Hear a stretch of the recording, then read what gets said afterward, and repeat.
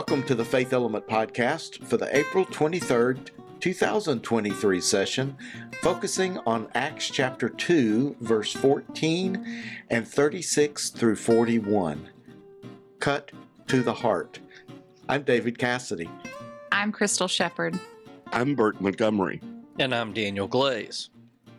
I don't know about you guys, but I'm constantly learning new things. Sometimes they're important things, sometimes they're more trivial, but at my age, it's rather frustrating, I'll admit, because I'm like, how many years have I wasted not knowing this? Mm-hmm. You know, I mean, people have like these aha moments and the light bulb comes on and I'm like that too. I'm like, really? That's awesome. I had no idea, you know? And so I'm curious, do you have those kinds of moments? And is there an example of, you know, something that you've just recently learned or realized that you didn't know before? Well, I follow like quite a few people on Instagram that like this is what they do, right? They learn these things and then they pass them on. So I don't have to do I don't have to put forth all the energy to like learn. So this is kind of a trivial one, but if you take iceberg lettuce, you know, most of the time you're like peeling off leaves of lettuce. Instead, if you hold it with one hand and take your palm and literally like smack on the hard part that's there, you can literally pull the inside out and then the lettuce leaves just fall apart. Shut up. I know. Yeah. Isn't that crazy? My grandmother used to take it and smack it on the counter. Yeah, I had no clue. And then you just pull the core right out. Yes. It's crazy. Like it's stuff like that these people like go and they figure out. And then there's another person that'll give you like fast food secrets. So like if you go to Wendy's, you can get a bucket of chicken nuggets. It's a special secret menu. And like this guy, like he's giving away all these fast food secrets and like they're mad at him now. Yeah, like Wendy's got mad at him and he's like, they gave him like, I think like 10 packs of the individual ones. He goes, do you have the bucket? And they're like, yeah, but you're that guy and we're not giving it You're that guy. But yeah, I'm learning new stuff on Instagram. Follow people. You'll learn some things. Yeah. That's interesting. I learned the other day when someone happened to mention it, and other people around the table were like, yeah, we knew that. And I was like, had no idea. The word bed, if you spell it out, it looks like a bed. Ah. Wow. I was the only one at the table that didn't know that. I was like, that's weird. And they were like, where have you been? Apparently hanging out with y'all since y'all didn't know either. Wow. I can't think of anything. Sorry. Not that I know everything, because that's not true. But yes, I have aha moments. I just not having one right now. You have and just can't remember them. I just can't remember. Oh, well, so I've been on a culinary journey. I guess the pandemic threw a lot of us in the kitchen, and I started getting really interested in cooking and cookware. And, you know, so for most of my life, which has been lengthy, I had no idea that different kinds of skillets gave foods different, you know, attributes. And so now I'm like, you know, I know when to choose cast iron, which is every time, or when to choose stainless steel. When and I really only use the nonstick if I'm doing something, you know, I'm really in a hurry or otherwise. But, you know, once you taste a crust that's been done on cast iron, it's like, really? And somehow I went through most of my life not knowing that it mattered. So I got a lot of eating to catch up on. Honey, let's try this on the cast iron. I hope you're also learning things and sharing the things you learn with others, even if they seem trivial. We continue in the book of Acts, and Daniel, would you help us get started with this one? I'll be glad to. I love the aha moment in this story. Ah. But first, I want to tell you about Mamie Till Mobley. Many of you may know her. She's was the mother of Emmett Till. After her 14-year-old son Emmett was brutally beaten and killed for allegedly whistling at a white woman, Mamie insisted on having her son's casket remain open so that thousands of mourners at his public funeral would have to reckon with the reality of this white supremacist violence. As they saw his bloodied and beaten body, Mamie wanted all to consider the white supremacist violence that was Jim Crow America. His death demanded a response.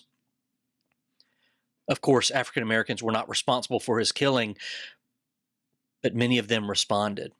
They responded by asking themselves what they would now do. Would they be willing to risk for freedom? How would they live in light of injustice and hate? And looking back, many now say that Emmett's funeral was one of the catalysts of the civil rights movement. That reminds me that, good preaching sometimes causes things to happen. In today's passage, Peter continues his sermon following the gift of the Holy Spirit at Pentecost. In this section of the sermon, I should say, Peter draws a contrast between what we did with Jesus and what God does with us. Verse 36, this Jesus whom you crucified, God has made him Lord and Messiah. And that preaching causes something to happen. When we read that, let me say that again. We read that when they heard this, they were cut to the heart. I love how Luke puts it. They were cut to the heart. Now, if Bert were leading this introduction, he'd start singing John Bon Jovi. Shot through the heart, and you're to blame. Sorry, Bert, that was a poor substitution for you. And even though they give love a bad name, the people there that day immediately ask, what then should we do? Good preaching sometimes causes things to happen. When he was a young man, Mahatma Gandhi studied in London, and it was there that he learned about Christianity. And after reading Jesus' Sermon on the Mount, he was absolutely taken by Jesus, and famously said that Christianity was the most complete religion in the world. Sometime later, while living with a Christian family in East India, he changed his mind. He discovered that the teachings of Jesus rarely led to changed behavior for Christians. So I find it fascinating that in response to Peter's preaching, the people ask in a very Gandhi fashion, not what then should we believe, but what should we do? Faith, it seems to me, is as much about what we do, perhaps more about what we do, than what we believe. Peter's response is that they should repent and be baptized. Now, I'm willing to bet that when we hear that word repent, we think it means feeling sorry for your sins, asking forgiveness for your behavior. But in Hebrew, shuv, and in Greek, metanoia, the word repent is much more about a complete change of mind and behavior, a radical reorientation in priorities and focus. And as next week's lesson indicates, this repentance causes a complete change in lifestyle and community and owning things. That's why I love the immediate question in response to Peter's preaching. What then should we do? Because faith is about what you do as much as what you believe. Now, having said that faith is about what we do, let me now say that faith is not about what we do. It's about what God does. Verse 39, for the promise is for you, for your children, and for all who are far away, everyone whom the Lord our God calls to him. So often we talk about salvation, or using Peter's language here, the gift of the Spirit. So often we talk about it as if it's what we must do. Walk the aisle, confess our sins, proclaim faith, be baptized. And I'm not saying any of that is unimportant. It is important.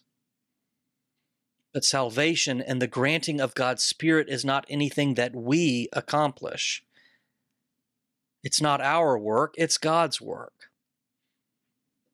What's more, that gift is not just for some, the elect, the faithful, for those who ask forgiveness, pray the sinner's prayer, repent, believe, do all the right steps in the right order.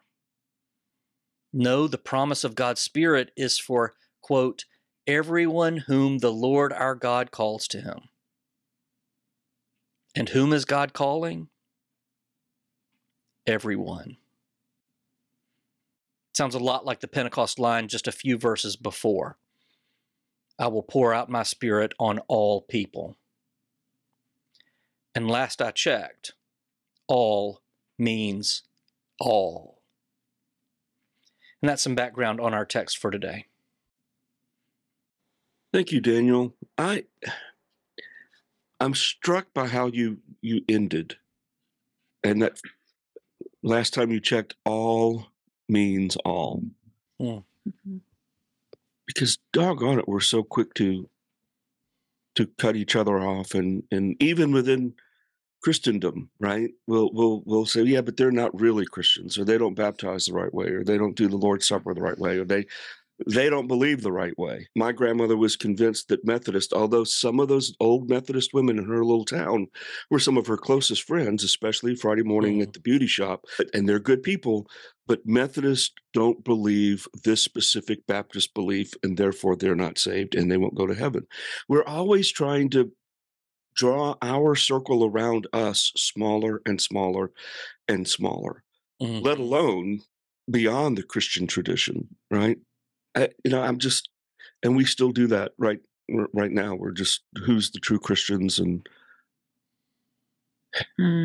if you don't believe this way, or profess this way, or worship this way, or if you don't live this way, then, when you do that, then you devalue and you dehumanize the other, right? So we can allow violence to happen to our brothers and sisters.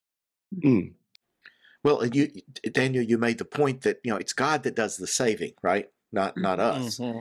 And I look at, what is it, verse 38, where he says, repent and be baptized, every one of you, in the name of Jesus Christ, so your sins may be forgiven, and you will receive the gift of the Holy Spirit.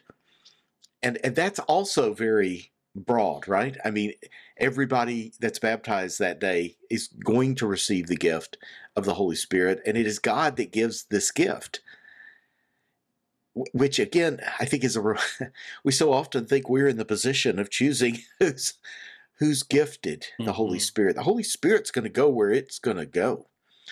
And our posture in paying attention to that, as we realize that it's not about us, that it's about God and God's work, and the Spirit goes where it will, that is, I think, freeing for us, and it orients us more to be people who are paying attention than it does to be people who are choosing.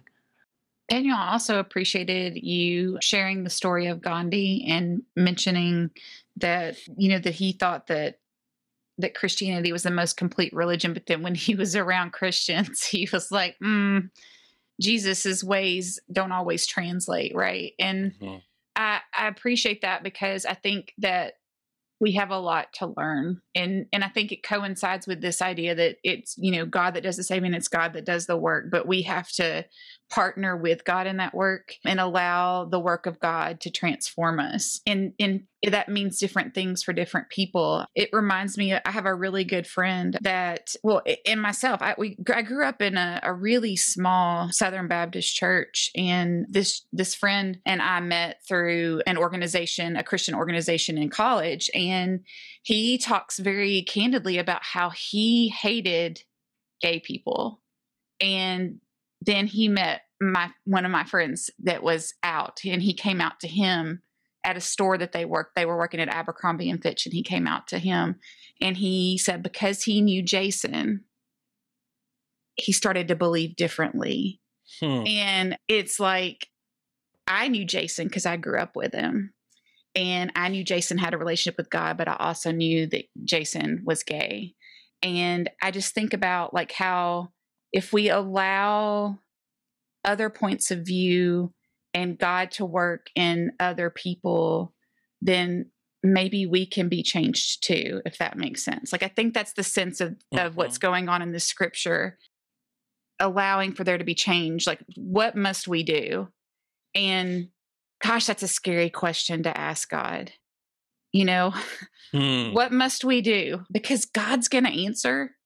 And sometimes it's probably going to be stuff that's scary, or stuff that maybe we just don't want to do because we really enjoy sitting on our couch and watching Netflix all the time or whatever. Like we may be called to do something out of our comfort zone. Yeah, because it's not a limiting question like the lawyer asked of Jesus, just who is my neighbor? Or remember the person asked, well, how many times really do I need to forgive? 70 times? But this is what should we do? Mm-hmm. I mean, the sky's the limit with that question. And you're right. You don't ask that question unless you're prepared for the answer. And they were, I think. Mm-hmm.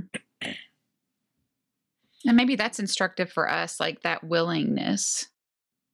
I mentioned on the last podcast about, the events of this week and me asking God what to do. And at one point, I'm praying and praying and praying. And then I feel God, saying, be my hands and feet. And it's like, well, that's no short order there, is it? I mean, but, to allow, what does that mean in these contexts? And if we allow God to work through us, I don't know. I think being willing to be open for the movement of the Spirit is the important part. I don't know if any of that made sense, but. Well, I do. And I think it did. And tying that with what Daniel was saying, one of the things that we are to do is, as you mentioned, being open, but being open to the reality that the very people we know are beyond God or where God wants to meet us through them. Mm-hmm. And if we're not finding God and God's presence speaking to us through our transgender neighbors, then we're not listening and we're not doing what we can do.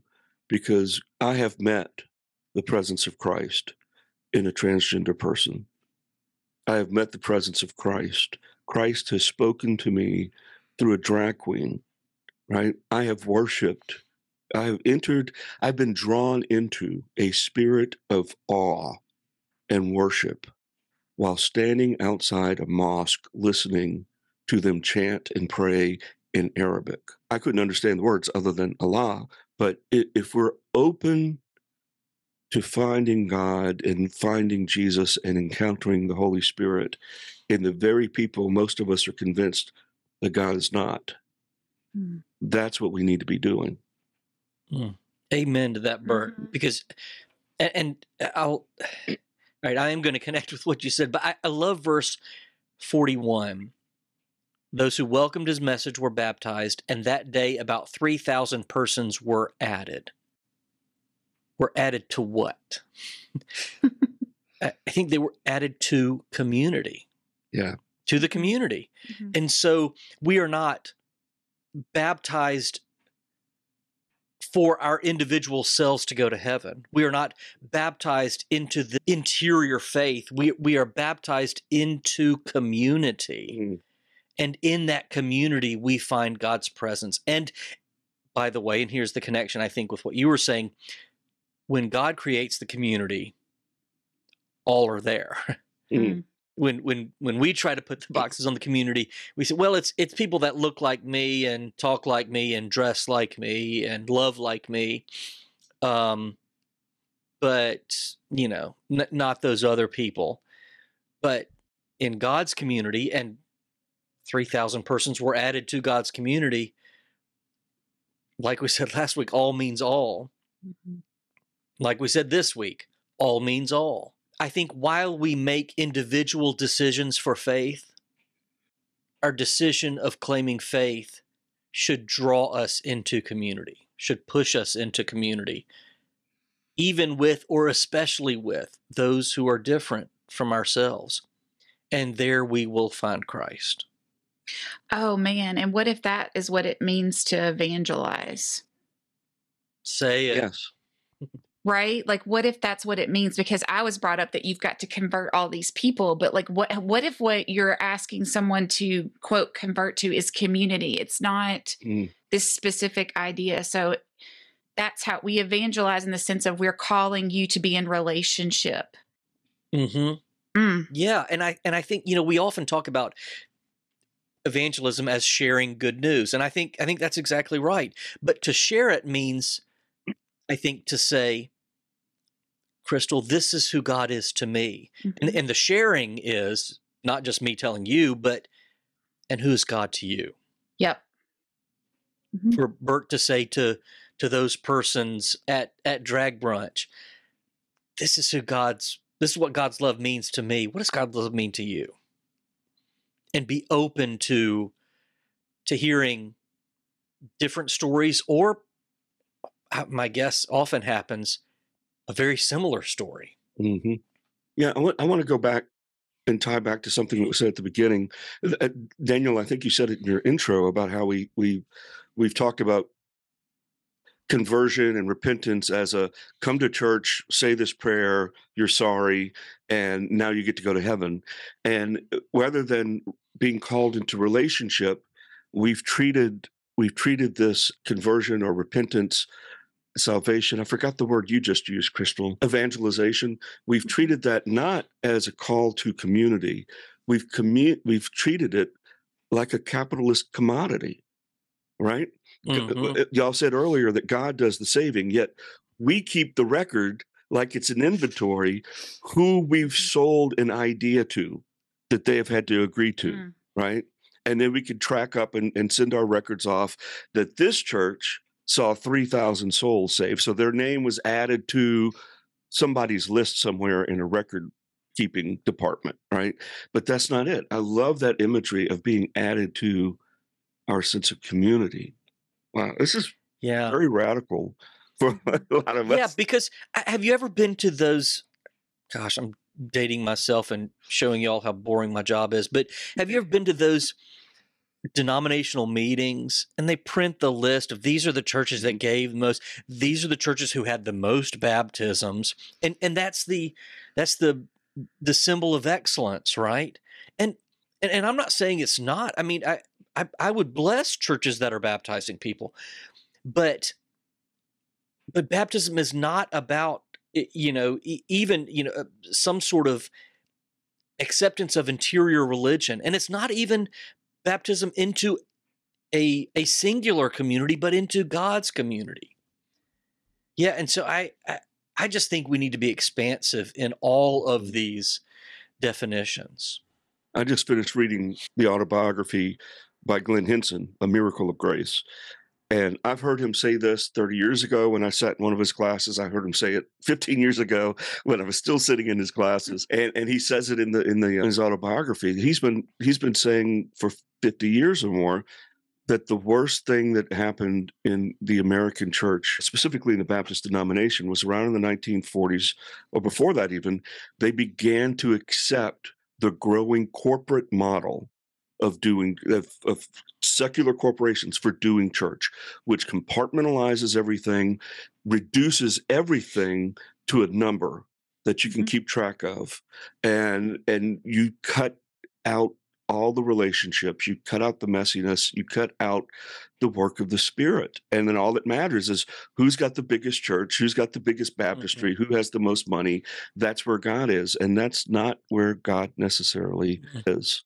No, when I was a little kid, I even remember, I think they were sort of going out of favor, but I still remember the offering envelope that I would put my dollar in, and it had like bringing Bible to church 20%, invited a friend 10%. I'm like, who comes up with these numbers? Like what mathematician is saying this is worth I mean, that's just stupid.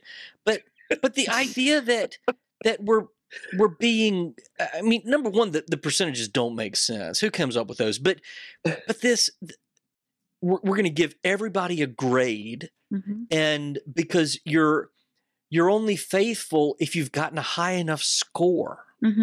Well, that was their answer to the question you asked. What do we do? Oh, okay. Well, if I read my Bible daily, if I give a tithe this morning, if I made a visit, if I, and then trying to 5 get or to 6 things, that's all I had to do. Right. And report it to the church. And the word that comes to mind is transactional. I mean, that's what it is. It's just, it's like, that's what salvation is seen as, salvation. That's what, that's, it's not relationship, or the relationship is a transaction.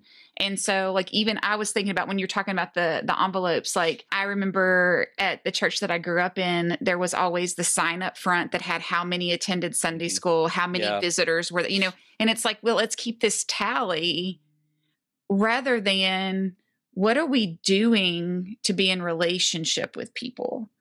What are we doing in the community? So, yeah, I mean, it's transactional rather than, and people are seen as a commodity.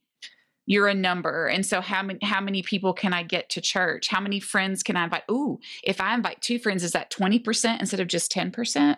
Then I can like fudge on reading my Bible. Yeah. I love your word. I love your word transactional, because it this kind of thing turns our faith into like something we purchase. And this is the capitalistic thing you were talking about, Bert. And the currency with which we purchase it is our good works. This list of good works. But with those blood. Right. Sorry. But what those envelopes didn't have on them was visiting someone in prison, taking care of someone who was sick, bringing food to someone who just lost a spouse, being kind to the kid at school who doesn't have any friends, welcoming into my home a trans kid who's been kicked out of their home. The things that Jesus would have us do, and actually said we should do, don't show up on that envelope as the percentages that we ought to do. So we've created the whole system, and we created it backwards. And I love the title of this lesson, Cut to the Heart, because that's what this does.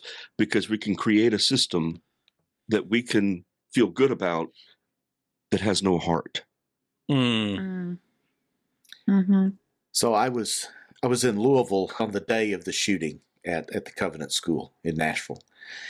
And I was taking a pastor friend from Lexington on a tour of the recently added to Simmons College of Kentucky campus, Ida B. Wells Hall, which is a historic building. It was the first school for blacks in Kentucky, and it has recently come into the possession of Simmons College. And so it's part of their campus now, and it's been beautifully refurbished and redone, and they've even commissioned art that tells stories of black church history and black leadership, and it's all over the building, just beautiful art.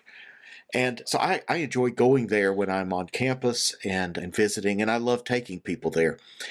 One of the things that's kind of turned into a special part of that visit is, and I'm going to call him Curtis to not reveal his real name, but he sits at the desk. He's the security guy that sits at the desk, and when you come to the front door and you want in, he lets you in and then says, "Who do you want to meet with?" And I will sit and talk to Curtis. He's a really interesting guy. Well, that day, I had just gotten the text on my phone when I was standing by his desk that's told about the shooting in Nashville. And I said, "Oh my goodness." And I shared it with him, and we sat and talked, and I'm my pastor friend as well. And we talked for 20 or 30 minutes. I realized the sense of community I suddenly felt with someone who knows gun violence a lot better than I do. And a lot more closely. And he told stories of friends and family who had been affected by gun violence. But our conversation ultimately shifted around to talking about the heart, which I thought was really interesting, because that's kind of where our conversation today has rotated around, is this cutting to the heart, and talking about what is it that we as people, as communities, how are we losing our sense of heart, our care for one another, our welcoming of one another, our enjoyment of one another? How have our hearts, as the Old Testament says, how have they gotten so hardened? Or as Curtis said, so cold? I tell the story not because we came to any grand conclusions, but Because to me, that, as I listen to us discuss this today, that sense of community, the sense that I feel like it was important for me and Curtis and my friend to sit together for that 20 or 30 minutes in Ida B. Wells Hall and talk about this shooting that had just occurred. And it was ministry for me. I don't know what it was for Curtis, but I felt the Spirit at work. And I am grateful for that time to sit and share about it with Curtis. Maybe it is as simple as that, right? Not formulas, not numbers, not transactions, but letting the Spirit guide us into conversations, real ones, with the people that are around us that help us to together work on growing our community. And as this passage says, adding persons to that community. It's good work. May we all be about it. Thank you all for this good conversation. Thank you. Thank you.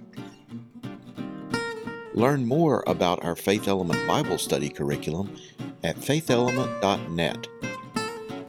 Faith Element is a service of Faith Lab.